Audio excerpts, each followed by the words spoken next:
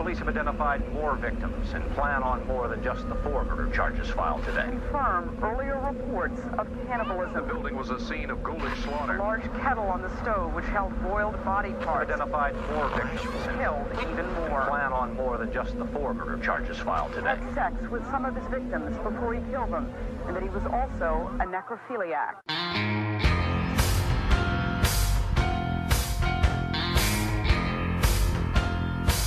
You are now listening to Grinding True Crimes with your hosts, Maddie Matt, Todd Fox, and Gabby Gab.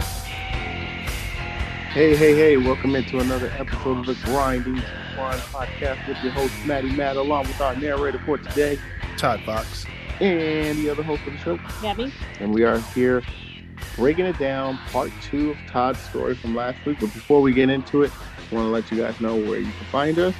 First of all, you can follow us on Instagram and Facebook. Just type in the Grinding True Crime Podcast, and you can follow us and comment on our page and leave us a story or two to talk about. So follow us on there. And if you want to listen to us, you can go to Podbean, Spotify, Anchor, iTunes, and Pandora. For those listening to us outside of the country, we thank you for always tuning in. Continue to listen to us on Podchaser, Radio Public, Breaker, and Pocket Cast. If you guys want to purchase some merchandise, go to redbubble.com, type in ToddFox80. That's ToddFox80, and you can buy some merchandise courtesy of the Grinding True Crime. And always, listener discretion is advised. One last thing. If you could, please leave us a 5-star liking on our page. We will greatly appreciate it. And we also appreciate all the comments we're getting.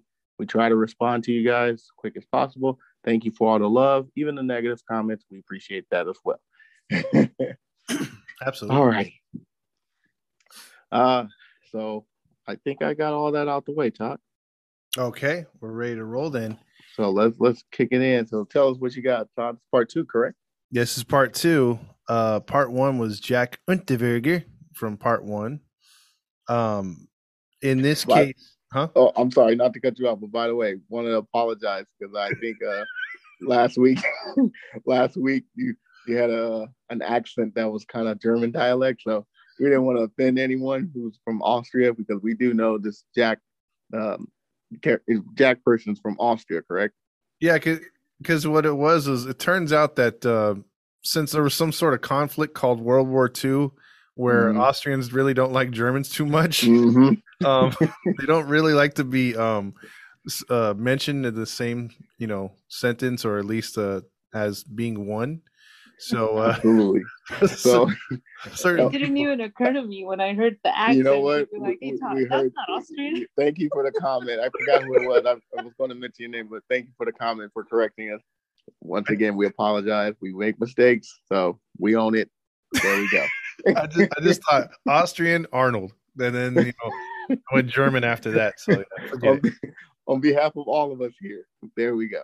So yeah, my bad, Todd. That's cool. No, it's cool. Like I just figured that I'll just do for the bumbling cops instead of German voices. We'll somehow have Southern cops in Germany and Austria. We'll get to that. Practice your Austrian talk. I sure do. All right. So let's jump into this one because we got a lot to cover in this one. Okay. Part 2's got a bunch of twists. I suggest if you haven't listened to part 1, go back and check it out, because last week we talked about the origins of Jack, how he grew up in a troubled childhood. He turned from a petty criminal into a groping maniac and rapist of women, and getting convicted of murder and it getting overturned because of his power of manipulation. And he even did a lot of crazy stuff to get out of jail, which many of us in our wildest dreams couldn't do.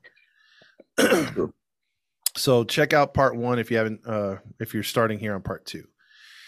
So today we pick up on part 2 after the murder of Blanca in Vienna, where her body was found. She was a sex worker.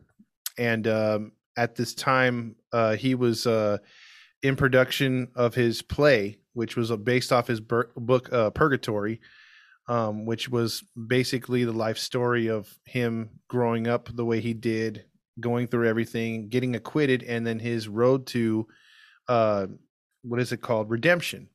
So everyone was like, "Oh, what a success!" And Austrian people were in love with this guy. He's famous. He's hanging out with everybody. He's making a lot of money. Now, by this time, the success of the book and the movie about his life and childhood and being acquitted, it was starting to not play out too much in the because he was trying to play it for what it was. It just didn't get beyond the walls of Austria and Germany and Switzerland. So he was trying to make it a worldwide story, but it didn't take off, and it was starting to, get I guess out of the spotlight. So he came up with the idea of making a play out of it. So there's already a book, there's already a movie, made for TV movie, and now he makes a play to which the critics slam it and say it's terrible. So he's starring in it, and some of those pictures that I'll post of him, like, being all like he's taking these like Calvin Klein like sort of perfume type pictures from the late 90s and early 2000s with his shirt off and trying to look all like sexy. That's pictures of him from the play and everything else like that. He's trying to play it up. What was that guy from the 90s that was Fabio? There you go, Fabio. He's not as ripped as Fabio, but he is definitely trying that look, though. You're right.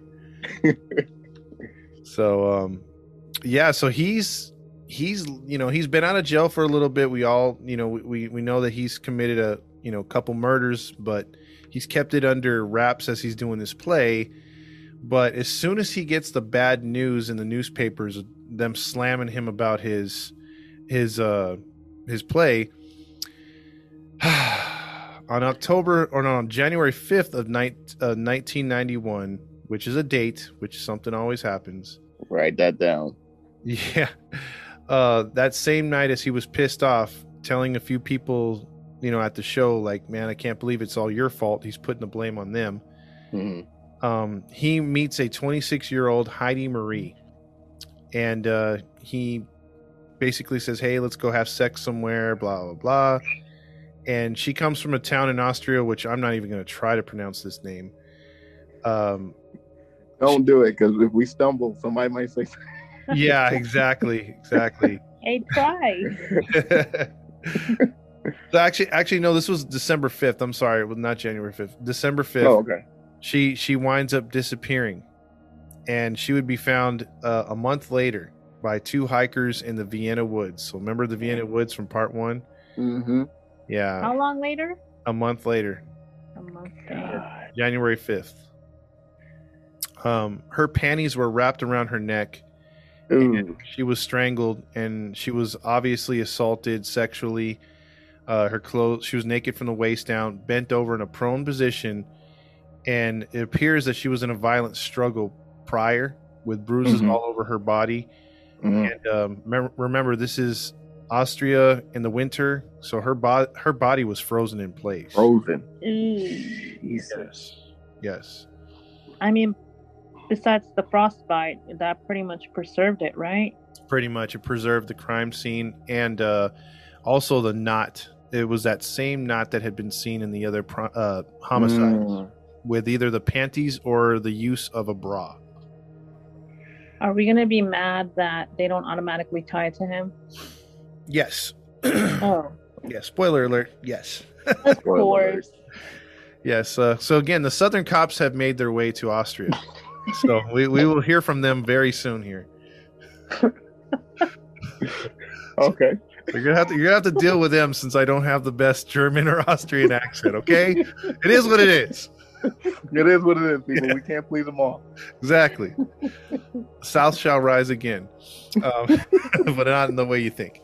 So, at the same time that this murder or the body is found, his play is pretty much being canceled. In the 7 cities that he had it booked, there was like hardly any attendance. The people thought it was terrible. So at the same time, he's going crazy. He's writing, trying to keep his cool. And he comes up with a story about, well, what do you think he turned a play into? Something from his life, something that's found in prison life. He turned it into. Dang it. Why'd you say that? I was going to say The Sound of Music, but no, he's not that deep. Okay. Dang, that's a tough one because you know, I can't even get the word out. Austria is more likely prison is different from what we experience in the United States. So, but this is, or think of prison in the late 80s, early 90s. What was in prison a lot? He made a play out of it. Are we thinking on the same page? I don't know. Are we? Okay. I'm gonna say a lot of riots. You know, gang riots. Nope. Okay. Gabby? Religion? Nope. AIDS. He made a play. I was actually thinking that the raping. Oh, okay. But, okay. Yeah, but I didn't want to say it. But yeah, okay. That still happens, though. Yeah, it still happens. But back then it was high because of the AIDS epidemic. But think about it, AIDS. Like how are you supposed to make it? I mean, look, the movie Philadelphia with Tom Hanks and Denzel Washington. Mm-hmm. That was a very hard movie to make and to make successful. But they had a story, and you had two really A-list actors. You're talking about a guy who, yeah, he could use his previous celebrity to get the play going, which he did. Mm-hmm. He's making it about the people the awareness about AIDS. So it's not like it's a musical. You can't sing around like he's got AIDS, and you know what I mean? Like it's a serious subject, and you're talking about people dying. He's using his, you know, the people that he knew in prison, and then out of the gay community that were dying that he knew. So I mean, I don't know what he was trying to accomplish with this play, but it trashed harder than his life story. I mean, how do you make a play about that? I don't know. I don't know. I mean, you could, but who would want to? I mean, really? Yeah, that's not just a tearjerker. That's just a depressing. That's like if you're trying to go to Schindler's List, you know, on a Friday night to see a comedy, and Schindler's List is there. That's not what you're gonna watch, because I mean, it's just a depressing movie, right? Absolutely. So, yeah, it was called. What was it called here? I wrote down the name here. Scream of Fear.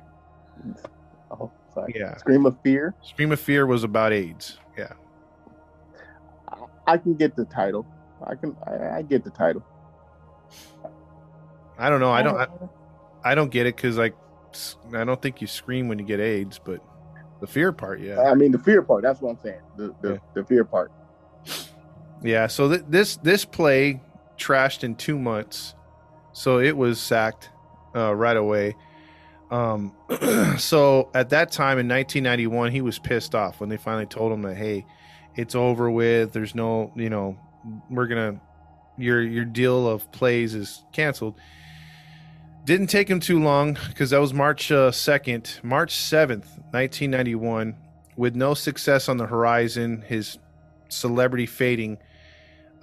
He met another sex worker named Alfreda Schrempf, who was working a corner in Vienna outside the train station. She would be scooped up by Jack, and he would take her to a remote place where he would strangle her. Before he strangled her, he managed to persuade her to give her parents' phone number to him for some reason at the time. Wow. Then he murdered her. Whoa. Yeah.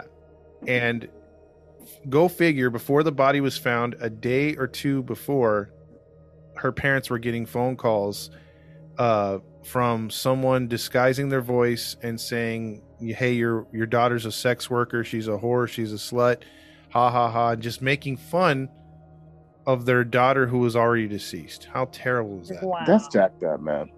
Yep. And her body was found in the same position as the previous one, and the same fashion, bra wrapped around her neck. She was strangled, bent over, naked from the waist down, beat up pretty good. And again, there was no evidence at the time, or there was only like a few fibers or something. There wasn't anything that they could pin to anybody, really. It was just trace evidence. So it seems like he he has a trail of which women to target. Yeah, he did. And so those two murders, would take place, around March, and this would then start a month-long killing spree. So after those two murders, he kind of went cold for a little bit, and then we fast forward to April 8th, 1991, and it's just a month later, he gets into this, he gets a random sex worker that he found by the name of Sylvia Ziegler. She was 31 years old, and she was also found in the Vienna woods, strangled and sexually assaulted. So the murders are now coming fast and furious, and the police literally don't have any clues at this point. I mean, should they just stake out a little bit in that area? I don't know how big it is or whatever, but you notice that several women are appearing in this area being murdered. Well, the couple of these right away, they're not being reported as missing, and they're not found right away. So that's problem number one. And then problem number two is when they do find these bodies, they're not really putting boots on the ground. They'll be like, see, here we go again. Now the Southern cops are in charge over there. And what's happening is they're telling them, they're like, hey, they're like, hey, Billy Bob, tell John that he's got to go on the street and start interviewing some of these sex workers because, they just disappearing like poof, right in the air. They're gone. And we got to find them. And then some hikers find them. They be like, hey, we out there shooting some duck and everything. And then we found a body in a prone situation. You might want to investigate. And then the sergeant's like, all right now, don't tell me what to do when you come into my office. You see my legs on my desk? When my legs are on my desk, you just give me some coffee and then we'll talk. You just don't barge in here and tell me what to do. And so it's just meaningless conversation with no one doing any work. So they're not investigating. That's your accent, Todd. Yeah. You did. I mean, you owned that one. Yeah, you owned it. It's just a shame because I'm trying to fit the area, man. I'm like, miles and miles away. Somehow they're out there with a Confederate flag in freaking Austria. You know what, though? Like, I don't care if you didn't have much clues at the murder scenes. Like, a history. Look further. Yep. Start looking into this person again. Stake him out. And remember from part one, Auguste, the detective, the retired detective, he had the first murder case, and he suspected Jack from. He suspected him. Yeah, he never could pin that first murder on him, but he was happy he went to jail for the second one, and because of this, he starts to get very suspicious because he's reading the newspaper, seeing that these women are in the woods. And the woods, to answer your question, Matt, are huge. There's acres and acres of land, so you can get lost up in there. So my idea of stakeout is out the door. Pretty much, because it's so big, you don't know where to stake out. Yeah, you would need hundreds of police officers up there to do that. Yeah, so he has free reign to that area. Got you. Ruled that out. Yeah, so because of this, Regina Preem, who's 33 years old, or actually, I'm sorry, Sabrina Moxley would be the next one. She's 26 years old. She was found April 8th up in the woods, and so she was found dead. Then April 28th, Regina Preem, 33 years old, sex worker, was found in the woods. But prior to being found, her husband was phoning it in to the police, asking if they could look for her. She was a sex worker at night, so he knew that she was. Well, apparently, that's prevalent in that area because it's Austria. Yeah, Austria is like one of those places, like it's a red light district, so you can. Oh, okay, I got you. It's like Amsterdam in a way. Amsterdam. Mm-hmm. Yeah. So she was married, and her husband was getting phone calls when she disappeared, and it was from Jack. Jack was taunting her and saying, "You have a slut for a wife," and all this other stuff. And he called the cops, and the cops did absolutely nothing. They would find her body 12 days later. So Yeah, and That's jacked up. so this just continued to go. So the fourth victim was a 24-year-old Karina Roglu. She vanished in May 7th. Her body would not be found for another month as well. So so it'd be another month before she was found. So you're talking about 4 murders in just about a month, because it was from April 8th to May 7th, including the other. No kind of DNA, nothing on any of these bodies. None. And wow. I don't know if it froze over, or I don't know how that works. No, it wouldn't freeze over. Yeah, I was gonna say it would be preserved, right? Yeah, it would be preserved, actually. So I don't know. They never mentioned anything about DNA. Remember, DNA was just starting up though around that time. But yeah, that's true. Yeah, I don't know if it was that country though. Like if they had established it over there, because I know the U.S. was late '80s, right, for DNA. Mm-hmm. So yeah, so that makes unfortunately 6 murders within the last 4 months, and then no, I was just gonna say, and as soon as he gets out, they just start racking. Like they couldn't put their brains together and say, "Hey, this is too much of a coincidence." Yeah. The only one that was a Goose. Goose. Yeah, he was the only one that wasn't fooled. Like he was the only one that was like, I know it's him. Retired. And nobody was listening to him. He would go to him and be like, "Look, this guy, he has a past," and everyone's like, "Nah, man, he is such a good guy now. Did you not see his movie? He can act. That boy can act."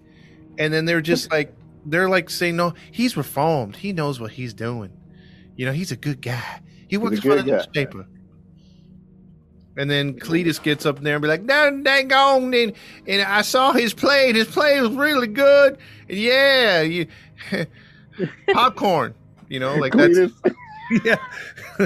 It's like they're so backwards, you know what I mean? They don't. It's frustrating. Very frustrating. Very frustrating. Yeah. So these people are allowing him, because they're not investigating him, to just do whatever he wants. So his play falls apart. We all know about that. He's murdering these women. He's still working part-time as a freelance reporter for the newspaper, remember? Yeah. That's right. Now, check out the cojones and just the level of douchiness of Jack. Don't tell me he's going to the crime scene. He's reporting from the crime scenes, and he's writing another investigative article by interviewing the sex workers in that area. What a dog. Yep. What a creep, huh? So basically, he's scoping out his next victim. Well, that is probably what he did. So you're absolutely correct with that. My thing is, how is he not getting recognized by the same sex workers that he's interviewing? Because obviously people have seen these women go with a guy that fits his description. So that boggles my mind too. He's putting himself right back in the murder area. Like someone should be identifying him, I would think. I would agree. Yep. That's the problem, that people don't just automatically become suspicious. If somebody who's reporting the crime scene, you don't expect that any of them could be. Yep. Like, they're doing their job. They're trying to figure this out. People aren't thinking, let me look into him or him. Yeah, it's ridiculous at this point. And the thing is, at this point now you have within the last 8 months now, Austria area and the Vienna Woods and those Prague and those areas have now experienced 7 murders in those woods of Vienna. That's crazy. That connect the 3 areas. That's crazy, man. Yep. So in 1991, August is just beyond frustrated. He's been reading the newspapers. Yeah, he's been watching TV. He's pissed, and he knows it's Jack Unterberger. He just can't prove it, and nobody is willing to listen to him, and he wants to expose this creep who keeps getting radio time. He's still getting interviews and everything. And how come he didn't stake him out himself? he's 70 years old and doesn't have the means to. He's one of these guys that's like a smoker, he's not the most in shape dude. He's so he doesn't have the chase in him to do that, but he wants to pursue, like, he has the want to pursue justice, but he needs help. He just doesn't have it. Yeah. So think about this, Gabby. He's had this case on his mind now 18 years. 18 years. Yep. Poor man can't rest. He can't, and it's his only unsolved case. So he's in his career. In his career, yeah, he's solved every one of his homicides. Wow. Except this one. Wow. So it's safe to say he's going to bed at night, tossing and turning like, Jack, just all freaked out. Poor guy. Yeah, very poor guy. Yeah. Yeah.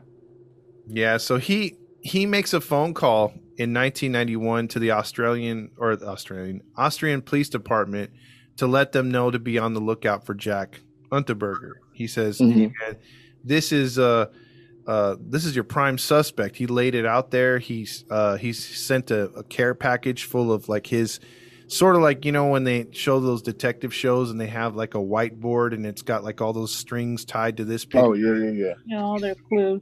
Yeah. He sent them like a care package like that, and then they opened it up, and the police looked at it. And what do you think they did? They're Southern police, according to you. I'm gonna say, well, that's okay. He's a good guy. Let's just cover this up. Gabby? They probably barely looked through it and put it to the side, so they got more important stuff to look at. You're both right, with the exception of they said, "Hey man, how can a guy that's reformed do something like that? Stop making this guy. He done paid for his discretions. He's a reformed young man. Leave it alone, old man. You're retired." And they laughed at him. Are you serious? They laughed at him.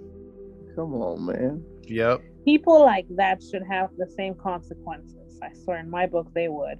For dropping the ball? For being that stupid and careless. Like, at least consider it. Try it. And then, if you find nothing, or you don't have proof, or you did everything you could, and you can't pin it to him, then you couldn't do it. But at least freaking try.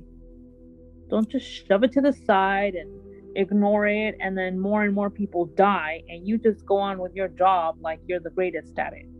Yep.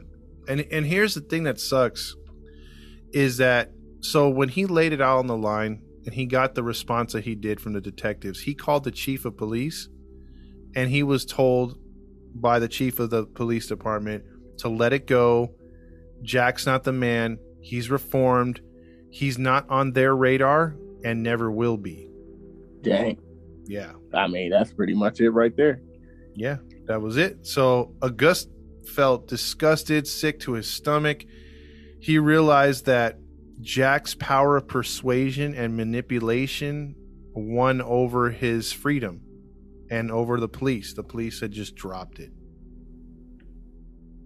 So, wow. Yeah. They were looking in completely different directions than from Jack. The man standing right in front of you and you still looking behind him. Mm-hmm. Wow. So because of this, Jack is becoming more emboldened, more just ballsy. He's turning up at crime scenes. He's writing for the newspaper, basically writing on his own crimes. Oh, man. Yeah. This guy, he's got steals. He does. And he got so cocky that he went to the Austrian police department and talked to a detective by the name of Adel Bakar. And you're going to want to remember that name because he asked him for insight on some of the cases. Like, he's like, I need to know some of the details. Like, how did these women die? And did the perpetrator leave fingerprints? Did he leave semen? Did this happen? Did that happen? And the detective is at first raised an eyebrow, like, why are you trying to know so much, information? But because the power of manipulation and all this other stuff and the way that he could just talk himself in and out of things, Detective Adele Bakar said, "You know what? All right. Let me give you some details on this case." So told him everything he needed to know. Huh? He did. He told him basically, because he's not the sharpest tool at the shed right now, this detective. Okay. He gave him all the details, and he gave him all the suspects, and pretty much confirmed to Jack that he's not even on the radar. So Jack left there very, very happy. I bet. He had nothing to worry about. Yep.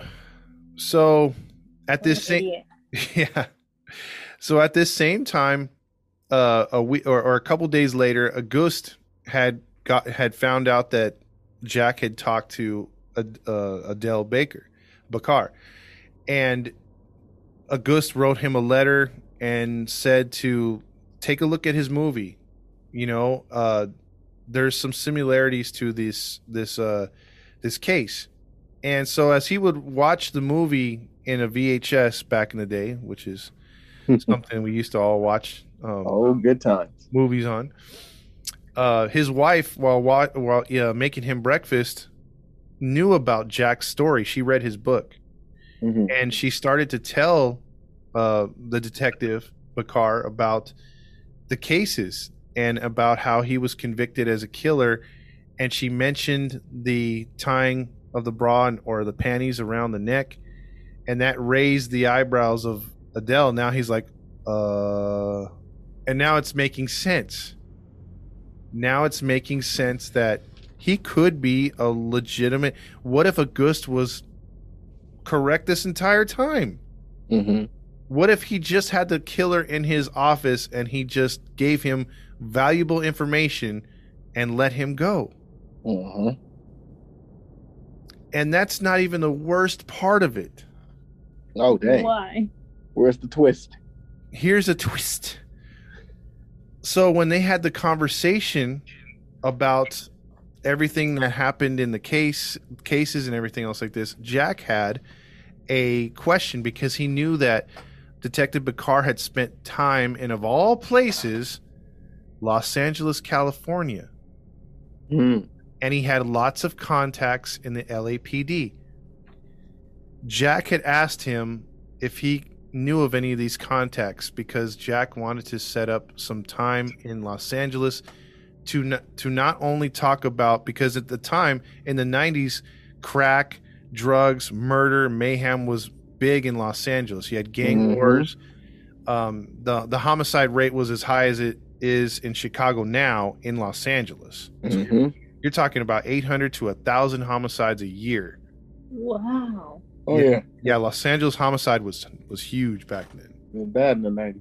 Yeah, and so the area that's well protected now around Staples Center, downtown Los Angeles, which is clean and it's actually really nice, and you don't have to worry too much about being down there, was a death trap if you were a tourist or you did not know where you were going. You make a wrong turn, you could be mugged at least.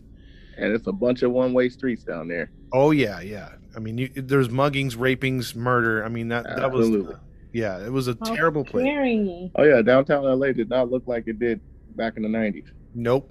Now now it looks like New York. Well, the clean part of New York. Yeah, the clean part. Yeah. Yeah. So this was a very seedy area. So Jack's whole thing was, seeing it in movies. He's like, maybe I can get down there. I could talk to people in the movie industry. I can get my biography made to English, and maybe it'll take off over there. And at the same time, I could write for the newspaper about Los Angeles being like the heart of the sex workers and drugs and how they risk their lives, blah, blah, blah, right? Like he's using his connections to get to Los Angeles, and guess what? It happened. And that stupid officer let him go. Yes, plus he gave him contact information of officers that would let him ride along with them. So a ride along, is one of those things where they're able to get in the police officer's car and they stay at a safe distance, but they get to experience what a police officer has to go through. So he's going to the worst areas on purpose to see and to get firsthand interviews and you know, to tell the story of Los Angeles and their street life and of sex workers compared to. This is a very crafty man. It is. So he slipped out of their hands, man. He left Vienna. So right when, you know, Detective Bacar's like, dude, we got to tell this guy he's gone, because it's June 11th, 1991. Jack Unterweger landed at LAX International Airport in Los Angeles, California. Wow. So yes. And here's another twist. Another one? Another twist. Uh-oh. Can you tell me what hotel he checked into? Downtown. Famous hotel. What's that one? Shoot. Right by the train tracks. Can you name a case from it? Because there's plenty of cases with it. Can't think of it right now. Gabby? That one that closed down, right? That's supposedly haunted. Well, yeah, they're what is it called? They're refurbishing it, so it's going to reopen here this year. But it did close down recently. It's the Cecil Hotel. Cecil. Okay, I wasn't thinking that one. That's the one that is best known for its drug dealings in the 70s and 80s. A lot of people died, suicides. People were thrown out of windows. Oh, yeah. Okay, yeah. It's a big jumping out of windows. Yeah, it's a big hotel. People, you know, OD'd on crack or heroin. You know, there was constant rapes. It was just a dangerous place to live in because you had a lot of people living there week to week, month to month type things. Mm-hmm. And so people came and went all the time. But it's most famous for two people. Lisa Liam, I think in the mid 2000s or 2010 or around there. She's that one that was pressing the she's on camera pressing the you know, her hands were going crazy and she's pressing the buttons on the elevator. Mm-hmm. And she winds up being found in the water tank. Mm-hmm. And they don't know how she got in there. People thought that she was murdered. There's I mean, if you haven't seen it, you got to check out the Cecil Hotel on Netflix. It's a good series. It'll talk about the complete history of it. It's but the way she dies and the way that people find out about, I don't. Okay, I'll get into a little bit of it. Basically, I won't tell you how she got up in there or how they think she got up there because there's no cameras to it. But she winds up being butt naked in the water tanks because this is an old hotel built in the early 1900s.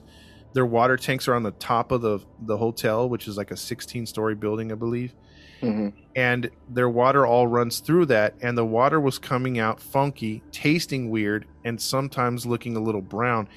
Her body was decomposing in the water tanks. Oh. People brushed their teeth with the remnants of her. Ew. Or they took showers. Gross. Yes, that's how they were able to be like, hey, there's a lot of complaints about the water. You might want to check the tanks. And then that's when they found her body up there. That's pretty gross. That is gross. So yeah, I was hungry. Nightmares for decades. Yeah, exactly. And then our first ever case that we ever did on Grinding True Crime. Mm-hmm. Their most famous visitor was the Night Stalker himself, Richard Ramirez. Right. Yeah, he lived there for 2 months, and one of the cases, he committed a murder just down the street from the hotel and ran through the hotel butt naked because he had to get rid of his bloody clothes before he got back to the hotel. His feet still had blood on them, and he tracked blood into the hotel, and the police never investigated that one. Oh, surprise, surprise. Yes. So. Wow. That's right. I forgot about that. Yeah, and he was a crazy serial killer in the early 80s, and that has been turned into a Netflix documentary, and a really good one. So if you want to see that one, check that one out on Netflix. It's The Night Stalker. So I'm definitely interested in the Cecil Hotel one. Yeah, check out both those. Those are really good documentaries. I think the Cecil Hotel is like a 2-parter, I think, and then the Night Stalker is like a 4-parter, something like that. All right. Yeah. So he checks in at the Cecil Hotel. But prior to him leaving, he was also, you remember, he was a bastard son. His father was a U.S. Army officer.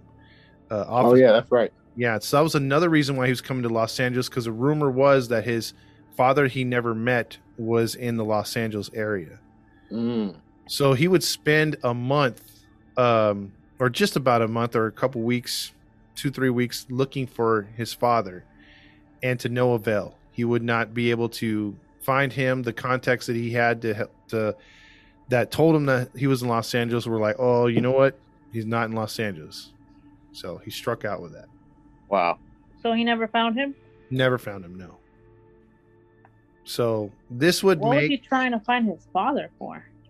I guess just like he wanted to go to Los Angeles for that story. He wanted to get into some trouble, obviously, and he wanted to find his father for whatever reason. I mean, he was having daddy issues, I guess. Maybe closure?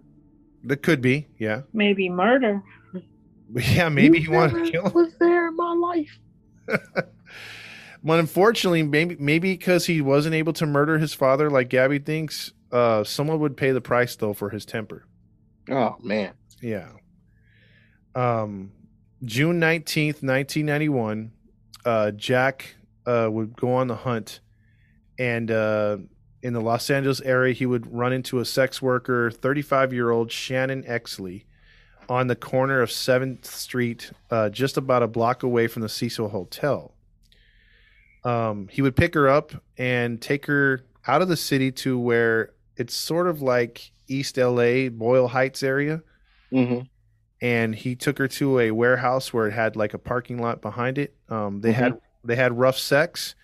So then when she was least expecting it, he took her bra that she had taken off and tied it in that specific knot around her neck and strangled her. Gosh. Yeah. So she's dead, left in the parking lot, just like that. And now because he did that, that is his unofficial 11th murder at this point. 11?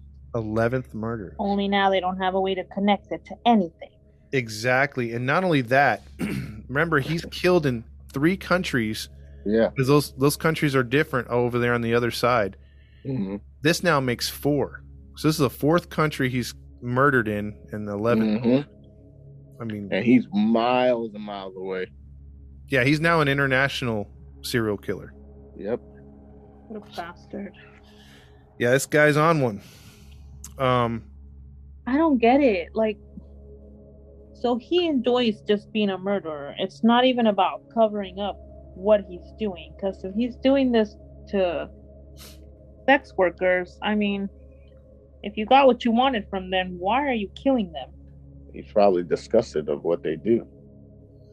If you're so disgusted, why are you doing it with them? I don't know.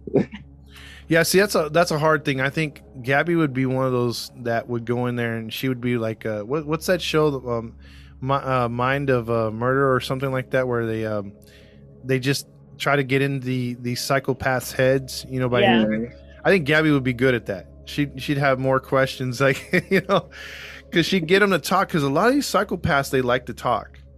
So I think Gabby would wind up getting the answers in the long run, you know. Either that or she'd have a machete and be like, listen, you talk or your weenus goes. Don't try me. Yeah, exactly. He'll be singing like a canary. She's all sharpening it right now. She's being, it's a shame if this had to cut something that you value. Oh my goodness. I'd be talking. I'd be like, what do you want to know? Man, I'll be singing like a canary, man. Everything. Oh, man. But this psychopath, though, speaking of psychopaths, after he murdered Shannon Exley, what do you think he did after the murder? Went to have a good dinner and then went back to his hotel and slept great. I'm going to say he went back to the body and, I don't know, necrophilia. No, you're thinking too much of Jeff's story, but oh, okay. But no, what he did was he decided, he's like, hey, I'm in LA, let's go see the sights and sounds. So he flipped the switch in his head and became a tourist. He went. Yeah. What? After he didn't kill someone? Yeah, he went through those little janky little buses. Yeah, the little tour buses where it's like, hey, let's go pass by OJ's house. Like he got on those and he's touring Los Angeles, Beverly Hills, West Hollywood. Wow. Yeah, exactly. He even was like, hey, there's a gay and lesbian parade. Let me take photographs for the newspaper. Yeah, he just started doing that. It's because this guy don't feel anything anymore. Yeah, he has no remorse. Well, I'm not gonna say he ever did, but it's just whatever to him. Absolutely correct. So probably too, because he's killing sex workers, nobody's really gonna be looking for them in a sense. Yeah. So he's just going about his business, like whistling while he works. So he's trying to. So then, speaking of work, he tries to get back to work. He's like, hey, you know what? I only got a couple more weeks here. I gotta start doing what I was supposed to do for the newspaper. So he contacts the LAPD. He talks to them. He gets the sergeant to Steve Staples to do the ride along. He starts taking all these candid pictures of sex workers during the day, at night. He's going to Skid Row, which is a terrible area even to this day. Sure is. He's it's a depraved, cracked out area. A lot of unfortunate people down there, plus people that put themselves down there. Jack went down there. He was so cocky, wearing designer clothes. He was not scared, and for some reason, nobody mugged him. He's a white as day Austrian in downtown Los Angeles. Wow. And he's going up to, get this, sex workers, drug dealers, and pimps, and interviewing them and not getting any blowback whatsoever. Hey, man, he's got to be one of the boldest, baddest Austrian man there is, man. I guess so. I mean, he just didn't care and really didn't figure on anyone beating him up. Now, he's not the biggest dude. I'm pretty sure he could hold his own, but I would think a Los Angeles dude would be able to kick his butt. That's just me. But hey, I don't know, man. I don't know. Who knows? He's bold. I'll give him that. Yep. So, again, now we're talking about another date. It's June 28th, 1991. And Jack was feeling frisky. And again, to go back to Gabby's point, Jack is a good-looking guy. He's, like sex workers, I don't get that angle, except for what she said and you said, they're not really missed. Other than that, I mean, this dude could pretty much pick up whoever he wanted. He was a semi-celebrity, so it didn't make any sense. But he picks up a 33-year-old Irene Rodriguez. She came from El Paso, Texas, just 2 months prior, and she was a sex worker because she was trying to, make up and feed her heroin addiction. And she also, too, stayed at the Cecil Hotel. They ran into each other in the lobby. She went out to work. He saw her at work and was like, hey, aren't you that girl from the hotel? And then she's like, yeah. And then he's like, well, let's go out. I'll pay for you. You know what I mean? Like, just took her up as a John. And he took her out to Boyle Heights, found another abandoned warehouse, raped her and murdered her, and left her completely nude with a syringe next to her body. That's all they found. This guy's sick, man. And the LAPD did not link these two murders together at this point. Didn't link them at all. Was she found with her neck tied? Yes, that's what I forgot to tell you. Yeah, same way. Didn't link them. What? Yeah, didn't link them. Well, them cops came all the way from south to LA. Like, wow, it's hot out here in Los Angeles. How? I don't know, man. I don't know. Yeah, I mean, this one pissing me off. Yeah, I mean, it's stupid how they're not linking this together, and then you have finally the other cops are wising up in Vienna, and this dude's just going about his business in Los Angeles. So, on July 3rd, 1991, he ran into 26-year-old aspiring actress Sherry Long. She tried the Hollywood scene, tried modeling and everything else like that. Didn't work. She got in with the wrong crowd, started using drugs. It's the typical backfired LA story of a girl from back east or whatever trying to make it big, and it just all going wrong. So she would get hooked on cocaine, and she became a sex worker. But she worked the area of Sunset Boulevard, and well, Jack was driving through that area, and he saw her actually riding along as in one of the police cars when he was doing that, and he actually went back to his hotel, got his car, and came out there and picked her up. And he did not go to Boyle Heights this time. He took her to Malibu, which is 30 miles north of Los Angeles. It's a very nice area. You guys have been there. I've been there. Yes, it is. A lot of lookout spots, viewing the ocean, fancy houses, just beautiful area. Why would he take her over there? Because he found like a lover's lane area, and she thought, all right, he's going to give me like a pretty good night, pay me pretty good, because she's not your normal sex worker. She looks pretty, even though she's drugged out, she was a pretty woman to the end, and unfortunately, he gets her in that prone position and murders her. So, she's in an area where even if she screams, he didn't even care to gag her, because he would try to hold the mouths of the other women, or as he strangled her, they really can't yell. As he was beating her up, he took his time with her, before he strangled her, because they were in a remote area of Malibu where just no one was going to hear him. Dang, man. Her body would be found 8 days later by again some hikers, and unfortunately, this is the first time where the LA detectives said, okay, and because maybe it happened in Malibu, the Malibu PD were looking for cases that fit this one, because they found the bra around her neck, and lo and behold, when they called the LAPD, they found out they had 2 cases open just like it. So LAPD's like, hey, that kind of looks like one of ours. And then Malibu's like, yeah, that's what we're trying to tell you. Oh, okay. So there could be a similarity. There is a similarity. It's all the same killer. We'll get back to you on that one. So that's how that went down. Huh? Yeah. Yeah. So think about this too, guys. I mean, if you know your history, we've done a lot of cases on California around this time. There is serial killers up and down the West Coast. Yeah. There's just a lot of serial killers. So the LAPD were like, God damn it, dude, we just took 2 or 3 off the books and we got a brand new one. So yeah, this guy just killed 3 within the span of less than 2 months. That's bad. Yeah. All bad. So LAPD were just starting now to start a task force.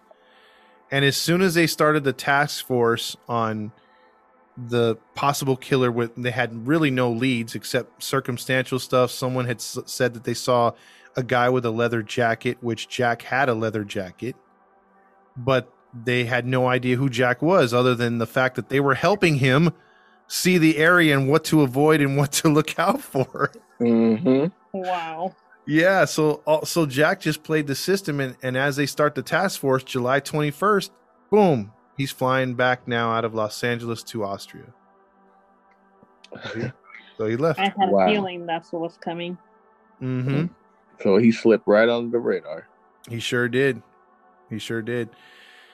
So finally, the detectives, while Jack was gone, finally reached out to Auguste and got his story of everything, and they were like, hey, you know what, you're right, there's parallels to these murders and Jack, and the time frames and where he was, they're similar. And they realized, oh crap, he was in Los Angeles, and they reached out to Los Angeles PD, and Los Angeles PD were like, hey, we have some that sound just the same. Did you steal our paperwork? They're like, no. These are homicides that happened over here. And then they're like, oh, okay, then we got the same serial killer. How about that? And so they realized they had the same guy. So finally they realized. Yeah, they realized that it's possibly Jack. They have to prove it though. Yeah, if I'm Gus, I'm yelling at them. You stupid idiot! I tried to tell you all this time that I don't know. That's just me. More women are dying. Yeah, too many women are dying. If they would just listen to him. Exactly. Yeah. So he comes back to Austria, and there's all this buzz around the police department. Now there's this reporter by the name of Peter Grolich, and he's like one of these nosy police reporters from back in the day that would just hide out, pay other cops for information. And he was starting to get information that they were suspecting Jack. So he did his own investigation, got a hold of the LAPD officers, got to know what they knew. He even read about what August had said in the newspaper, all this other stuff. And he even found out that Adele Bakar, the Vienna detective, had given him information. So what does the reporter do? What? He writes a long article about the entire case, basically pointing the finger at Jack. Wow. And then Doesn't that make it like, isn't that like a risky thing to do? Oh yeah, absolutely. But this reporter doesn't care about the case. He cares about making headlines. He's wanting to get paid, so he's writing this jeopardizing the entire case. Not just that, but dude, you're putting your life at risk too. That is true. I didn't think about that. Jack could have went right after him. Yeah. Yeah. But what this did was this caused intense paranoia by Jack. And he went to Adele Bakar 4 days after the report in the newspaper and said, hey, am I being, considered as a suspect at all in this case? And Adele Bakar was playing stupid. And he's like, no, man, you're reformed, man. Like, why'd you even come down here? We're good friends, right? And he's like, how about some coffee? And like, they just were cordial. But as soon as he left, he had no idea that the entire time that he had come back from Los Angeles, he had been under 24-hour constant surveillance. Wow. Dang. The police, constant 24 they were hours. barely doing their job. They were finally doing their job, yes. And so now everybody wanted to talk to August. They all wanted his what did we do now? And he must have been thinking, man, what a jackass, this Bakar guy, like he didn't listen to me this entire freaking time. And all the supposed rumors that they were saying August was spreading were all true. So September 16th, just a couple weeks later, Jack comes back to Adele Bakar and says, hey, are these rumors true about me, being investigated? And he doesn't realize that he's under surveillance. And so Bakar lies to him and says, no, you're just one of 100 suspects only because that stupid reporter wrote that article. We just got to verify some of your alibis. And you're going to be taken off because, hey, you made that movie. You know what I mean? Like, you're good. Hey, you made that movie. Yeah. You're on that picture thingy. So you're good, man. You're like popular and stuff. Like, how'd you get in that little box I watch?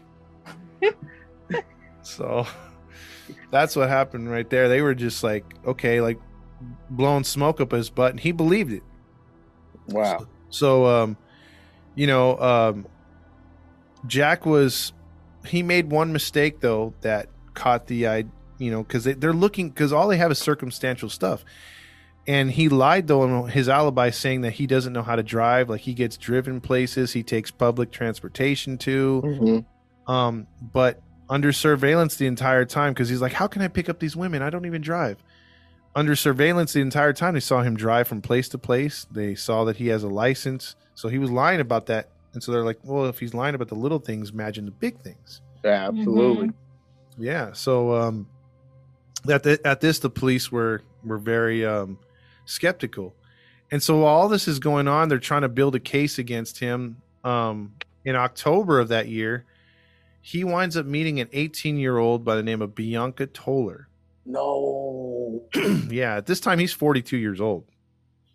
But he's being watched. Yeah, he's being watched, yes. So well, then everything should be good. Well, let's find out. All right.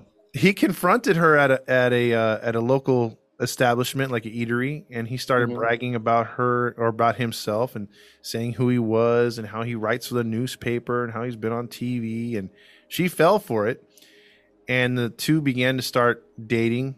And the whole time they were under surveillance. She's like, hey, I need to get away from my controlling mother. She's very hard on me. And he's like, well, you know what? I like you. You're very attractive. They start having sex. And then he's like, hey, you know what? You can stay with me in my apartment. And she took him up on the offer. And oh, Lord. And so the police were like, hey, you know what? Like, he could be her dad. Exactly. And he's like, the police are like freaking out because they're like, do we move in? Like, what do we do? Like, and they're like, well, he hasn't committed a crime. We just have to, so they're like, I don't know. We don't want another woman to die in our hands, but wouldn't he take her somewhere else? Isn't this a little weird? What if he's actually in love with her?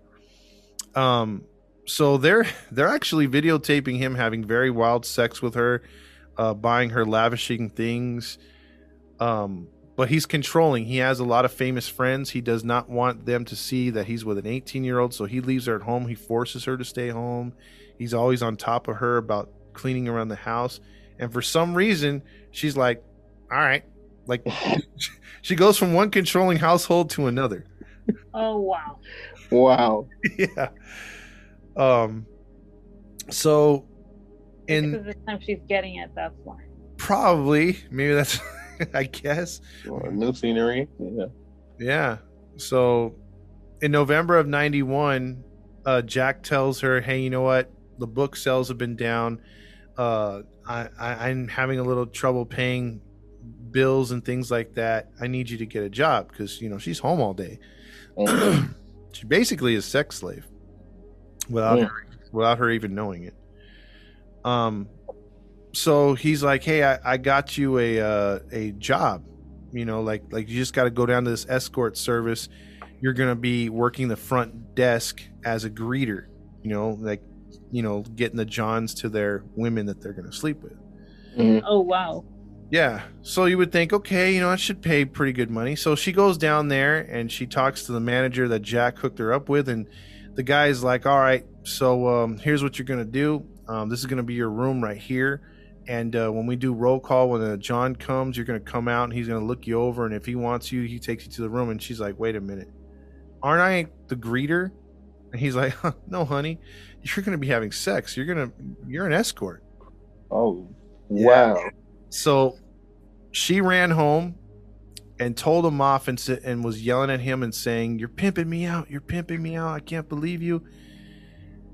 So what do you think happened after that? He got into a rage, and she's next. I concur. He what? I concur. He got into a rage, and she's the next victim. Now, see, that would make sense because of what's been happening this entire story. But no, the twist happens in this story where she slaps him, she runs, he runs after her. The cops are about ready to pounce on them because they think he's going to kill her. He comes over to her, twists her around real violently, and then gets down on one knee and says, will you marry me? And she says, yes. Stop. You playing. Stop playing. Nope, that's what happened. Stop playing. That's what happened. Bruh, stop it. That's what happened, yeah. That don't even sound right. Even the cops are like, what happened? What the heck? And they had their guns out there. Oh, wait. They're like, all right, shoot him. Oh, he proposed. Oh my God. What? They're all like hugging each other like, she said yes.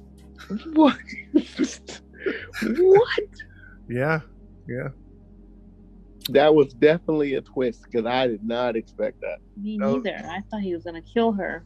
I thought so too. So the cops were like, okay, this is getting just insanely crazy. Like what's going to happen next? So they're like, you know what? Maybe we should do some investigating, because I remember through the police academy that usually helps solve cases. So they decided decided to do. I see what you did there, Todd. Yeah, they decided to actually do their job, and they went on the street and started asking sex workers, showing the pictures of Jack, and like stuff they could have did months prior and gotten results.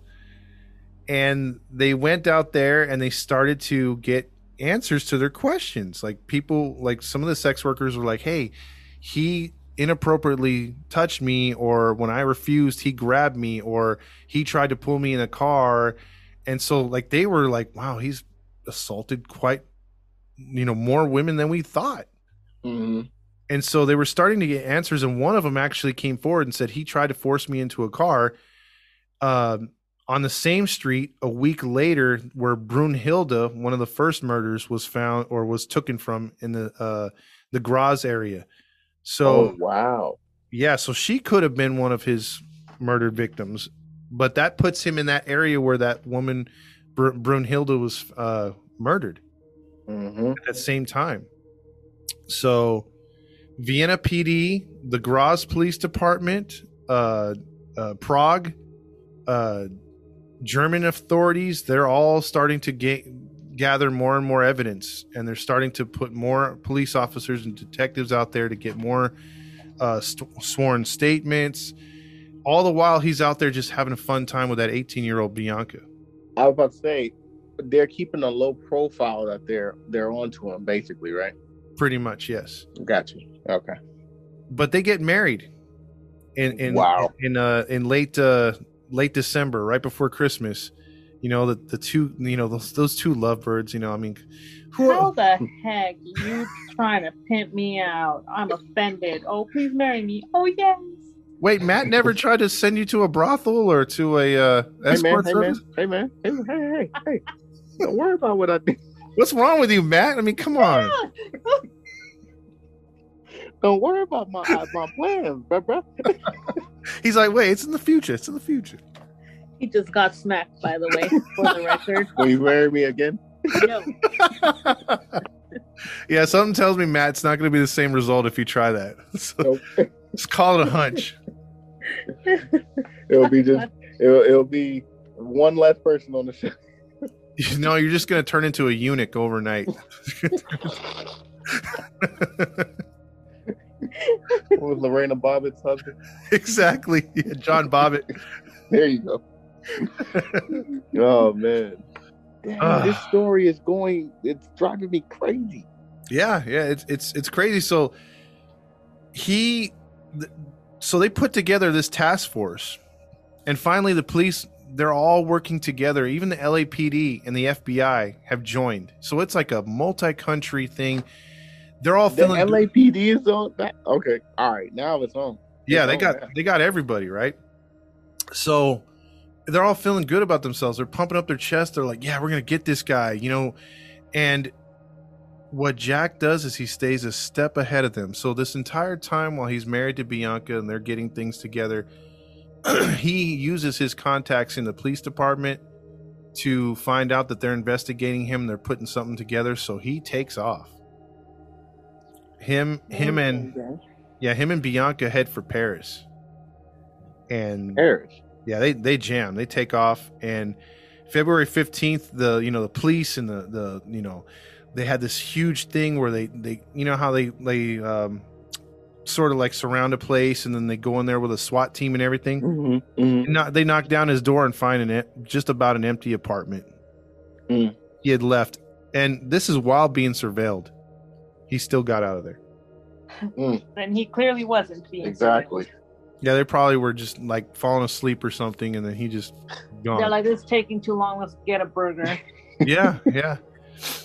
And the thing was that they got some like not circumstantial, but they had gotten some evidence that he could pretty much, go to jail just on this because, again, he was on probation still. And they found a knife, a gun, a can of mace, handcuffs, and they also found pictures of him in Los Angeles working with the police department at the hotel where he was staying, sex workers that he photographed, and they found a leather jacket with a red scarf that was bushy, fur on it. Had bushy Was fur. he trying to be Tomb Raider? It sounds like it, right? Man. But either that or Indiana Jones, one of the two. That part. But that scarf, keep in mind, and that jacket, keep in mind. Okay. So they confiscated all that stuff, and the search was now on for him. They had went to Switzerland prior to Paris. My bad. And then they took off for Paris. Detective Geiger was one of the most famous detectives in the area of Vienna. He took charge of the case, and working with the LAPD and the FBI. They also confirmed all the cases with the strangulations. They knew it was him, and the LAPD provided information about several people seeing Jack in the area with that same leather jacket because they sent the pictures of the jacket and the scarf to LA, and they were just getting all these people signing off on it. Yes, they saw him wearing the jacket, so they now knew that. He was. They got their guy. They got their guy for the LA area, and then Vienna. Remember, I was talking about those fibers that they found on a few of the bodies.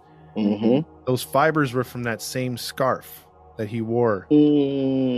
So it matched the scarf. So they put 2 and 2 together. So now they got their best detectives on it. Now they have real evidence to lock him in on all these murders. Dang. Now they just got to know where he's at. Yeah, now they just exactly. So what happens next?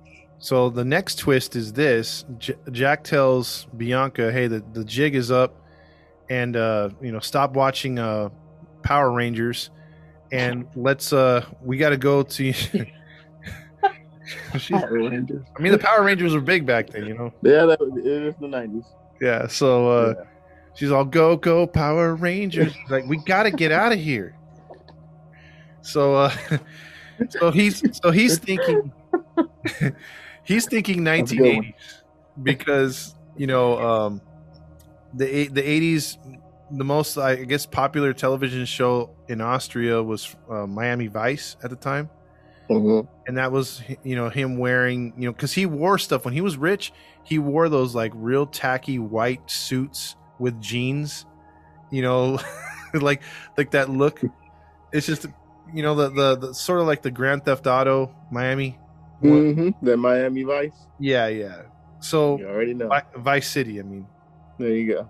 Yeah. So he dressed like that. He's like, I could be my flamboyant self out there. We'll fit in. They won't even know we're in Florida. Like, I have no ties to Florida. You don't. And she's like, yeah, but Power Rangers are in California, right? Forget Power Rangers. We're going to Miami. So they fly from Paris to Miami, and the police have no idea what's going on. It looks hopeless, right? Mm-hmm. Like, there's just, how are they going to find him? He's in Miami, dude. He's got no ties. Well, dumbass just can't stay out of the media, and he gave himself away. He sure did. What an idiot! I mean, he's already an idiot. Yeah, he's already an idiot, but he basically gets Bianca, instead of being a sex worker, he's like, "Now, honey, you can make money with your body. You obviously have a rockin' hot body, and I could pimp you out, and I don't have to work, and you could support me. So why don't you just be a go-go dancer?" And she agreed. Go-go dancer. Yep. Okay. So basically, she's just at a nightclub, pretty much in a bra and panties type thing, dancing on a pole. Yeah, pretty much. But she's, I guess, I mean, at least it's not sex. She doesn't have to give up her body. So I mean, yeah, in a sense. And during the day while she's working or sleeping, one of the two, he's contacting Austrian radio stations trying to give his point of view because his reputation is now ruined. So he's hitting up all these newspapers. He's trying to like defend himself. And the police and the FBI are like, hey, you know what? Let's trick him. Let's offer him money to give us a story, and then we'll find out where he's at. So basically, they enlisted a very famous reporter for a magazine called Success in Austin, Gerton Schmidt. And you would think Gerton's like a man's name, but that's actually a woman's name. So, It was a woman? Yeah, it was a woman. I was confused on that one too. I'm like, Gerton, really? Gerton Smith. Yeah, Gerton Schmidt. So 2 like really manly names, and she's like, hi. But she was told by the police to offer him $10,000 for an interview. Man, that's a lot of money. For $10,000. Yeah, just for an interview. Supposedly a tell-all interview to explain his side of the story and give him vindication or whatever. So everything he wanted, she was offering him $10,000, and he was like, all right. Like he didn't even figure like, hey, maybe I'm being set up here. Like all these other agencies told me no, and this one's telling me yes. But he just jumped right in. He sure did. Not knowing it was sharks at the bottom. Exactly. This was Detective Geiger's plan. Remember that detective took over the case. Everything went good after Geiger took over. And because he had talked to August and he figured out everything, and the other detectives, he just took control. So this was his plan. And he offered he told her to offer the $10,000 and to wire it to him. So once they found out the wire was going to Miami, Florida, Geiger called the U.S. Marshals, and the U.S. Marshals got things together for the next day. Dang. Smart. Yep. Finally, yeah. So that was on February 28th. Now, February 29th, the MoneyGram was sent to that MoneyGram location in Miami, Florida, like a little grocery store.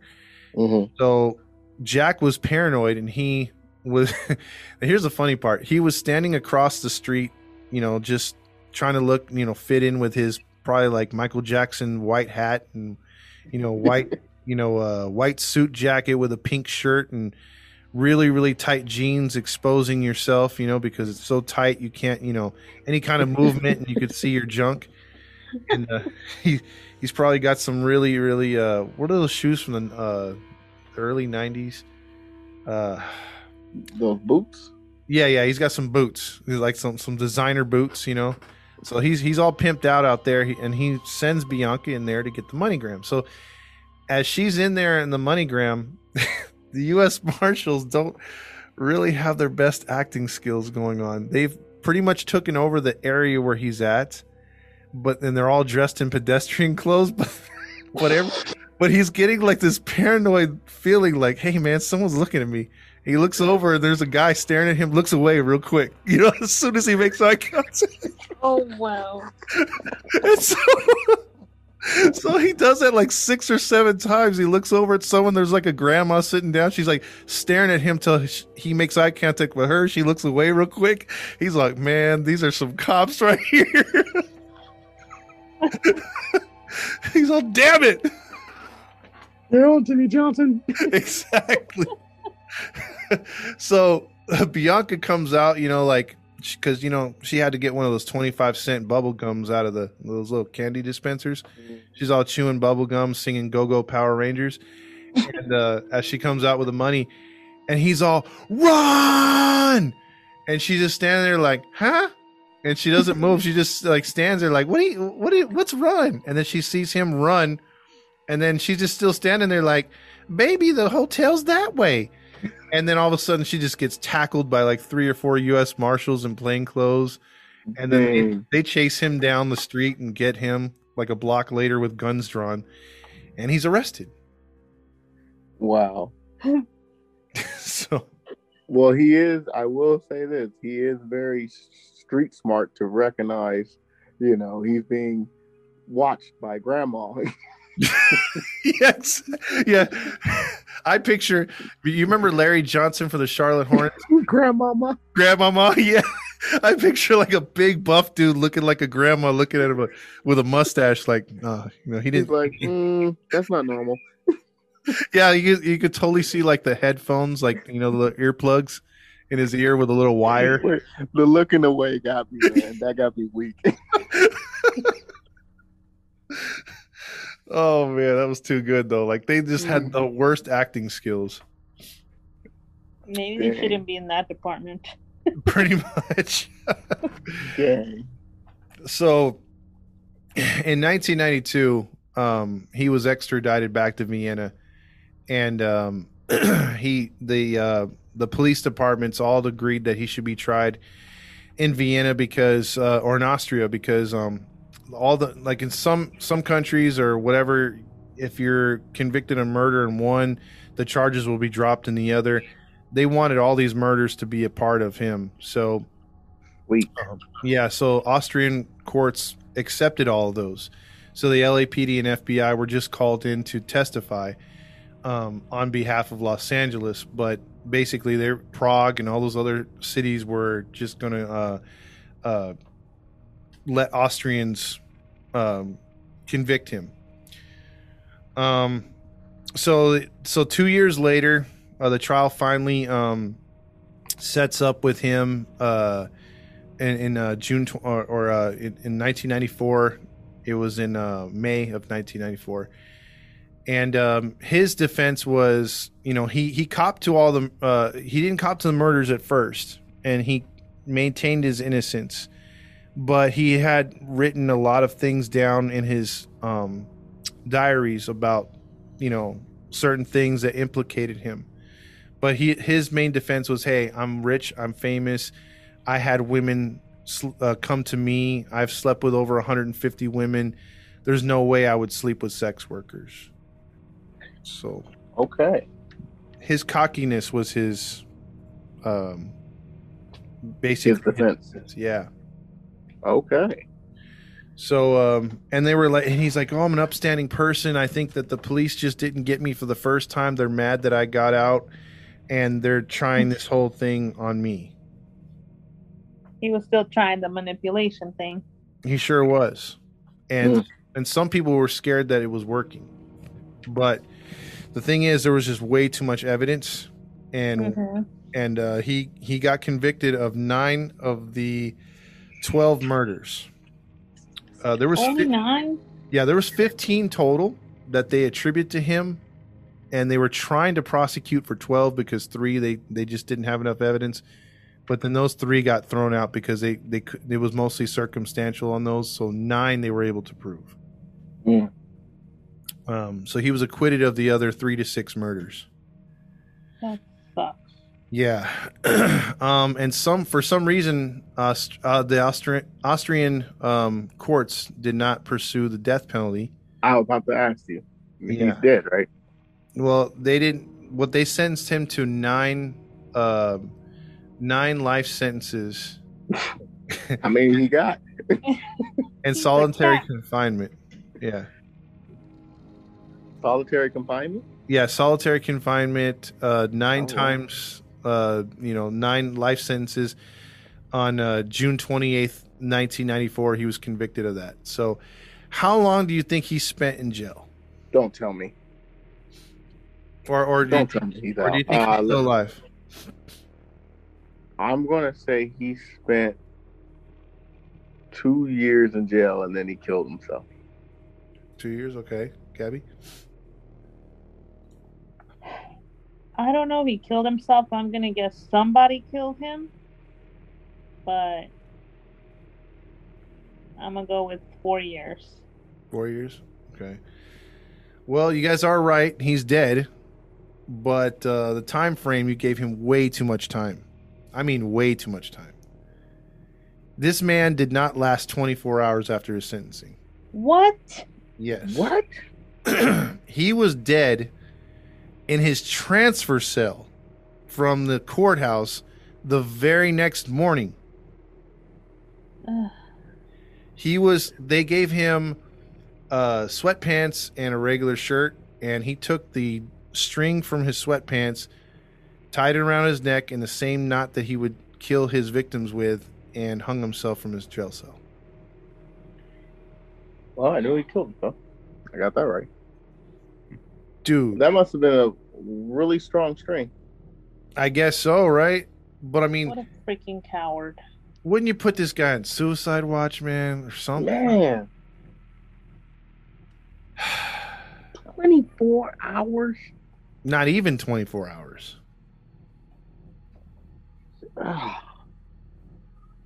Yep. Okay, I'm really mad. Yeah. So he served no justice. I mean, he's dead, thank God, but That's still, no justice. He didn't get to suffer Well, Yep. I mean, enough.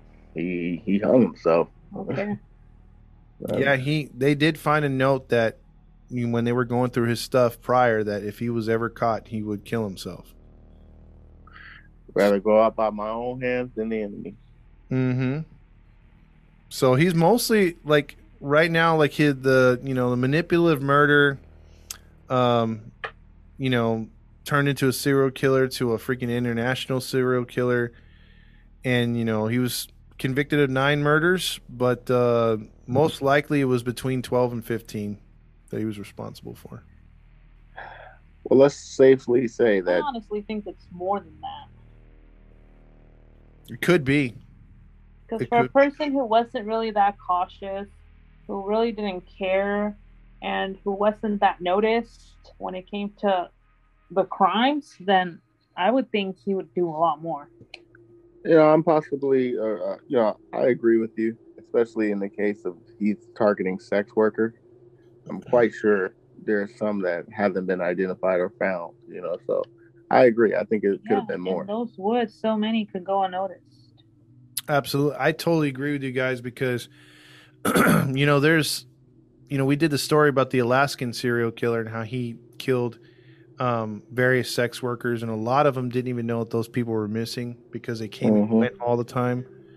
So there's a strong likelihood that you guys are right that there's probably more bodies out there, or maybe they found bodies in different areas, maybe not in Vienna, maybe he took them other places, and hey, they just weren't attributed to him. They could be cold cases right now still. You never know.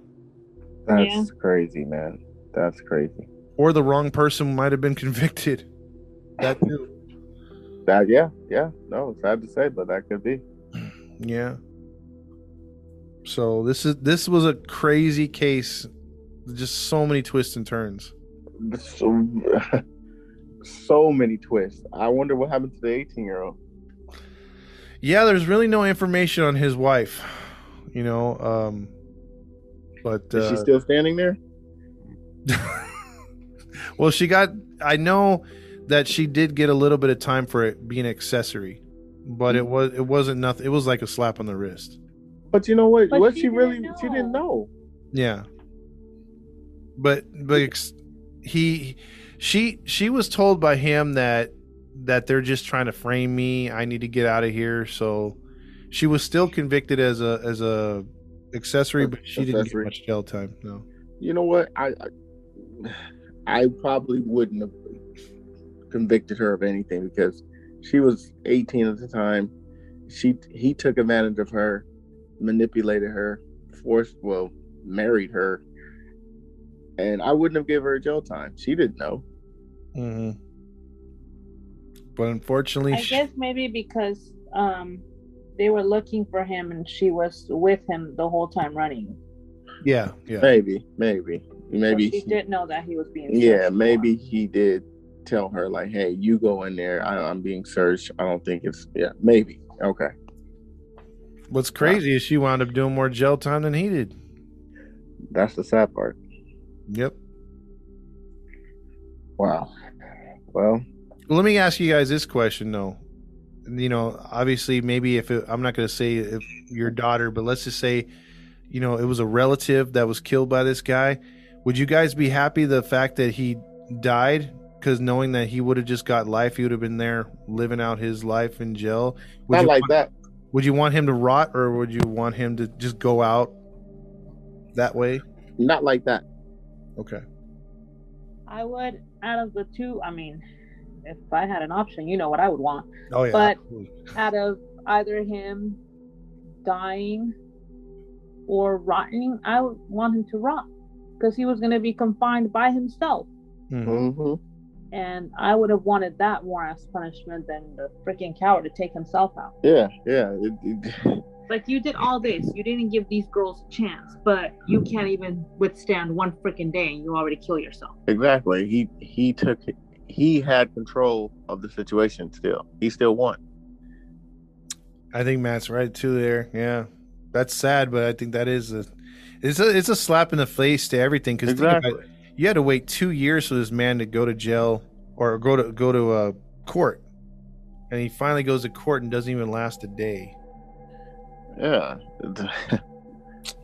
Yeah. I'd rather him rot in jail, or now if he was strangled, that would have been different. Yeah, I mean, if he went out like if he went out like Jeffrey Dahmer. Yeah. If he went out like Dahmer, then I'll be like, okay, hey, jailhouse justice. What were we saying, Gabby? I'm sorry, I cut you off right there. Yeah, she was talking about all the, mutilation that he would have got. She wanted him to get raped. Raped, beat, and abused, and then strangled, then he would have got it. That would have been justice, I think. Yeah. Yeah. But unfortunately, For a like few years, that would have been justice for me. for 2 She said years. a few years, not one time. Big Tony had to had to get him several times. I would have given him 1 week per victim of abuse. Ooh. Yeah, it would have been troubling. Yes, sir. Well, yeah, that's the case of Jack Unterberger. All righty. Well, that was part 2, and thank you, Todd, for breaking that down. Yeah, I'm angry again. Yeah, it didn't go as we wish it did, and it was definitely a lot of twists. So Mm-hmm. A lot of stupidity. a lot of stupidity. Shout out to that one detective who knew the whole time. Oh yeah, Gusta. Yeah. Gusta. So, ladies and gentlemen, that is the end of the show for tonight. We hope you guys enjoyed it. Just want to briefly let you guys know, if you didn't catch it in the beginning, you can follow us on Instagram and Facebook. Type in Grinding True Crime Podcast. You can listen to us on Podbean, Spotify, Anchor, iTunes, and Pandora. And for our outside of the country listeners, we love you guys. Keep listening to us on Podchaser, Radio Public, Breaker, and Pocket Cast. Go to redbubble.com, type in Top Fox 80 for merchandise, and always leave us a 5-star liking. We will greatly appreciate it. Oh yeah, the Cash App thing too. Oh yeah, the Cash App. If you guys want to donate to the Grinding True Crime, we have a Cash App. The Cash App is $$ Grinding True Crime. That's the $, Grinding True Crimes. If you want to donate to Cash App to us, proceeds goes to us to help make more production, and also probably get us some equipment so that it can sound a little more fresh. So we would appreciate it. Exactly. All that being said, this is Matt, and I'm not the narrator. The host of the show and the narrator for today is Todd Fox. And the other host of the show, Gabby. and we are signing off. Toodles. Peace. Y'all come back now, you hear?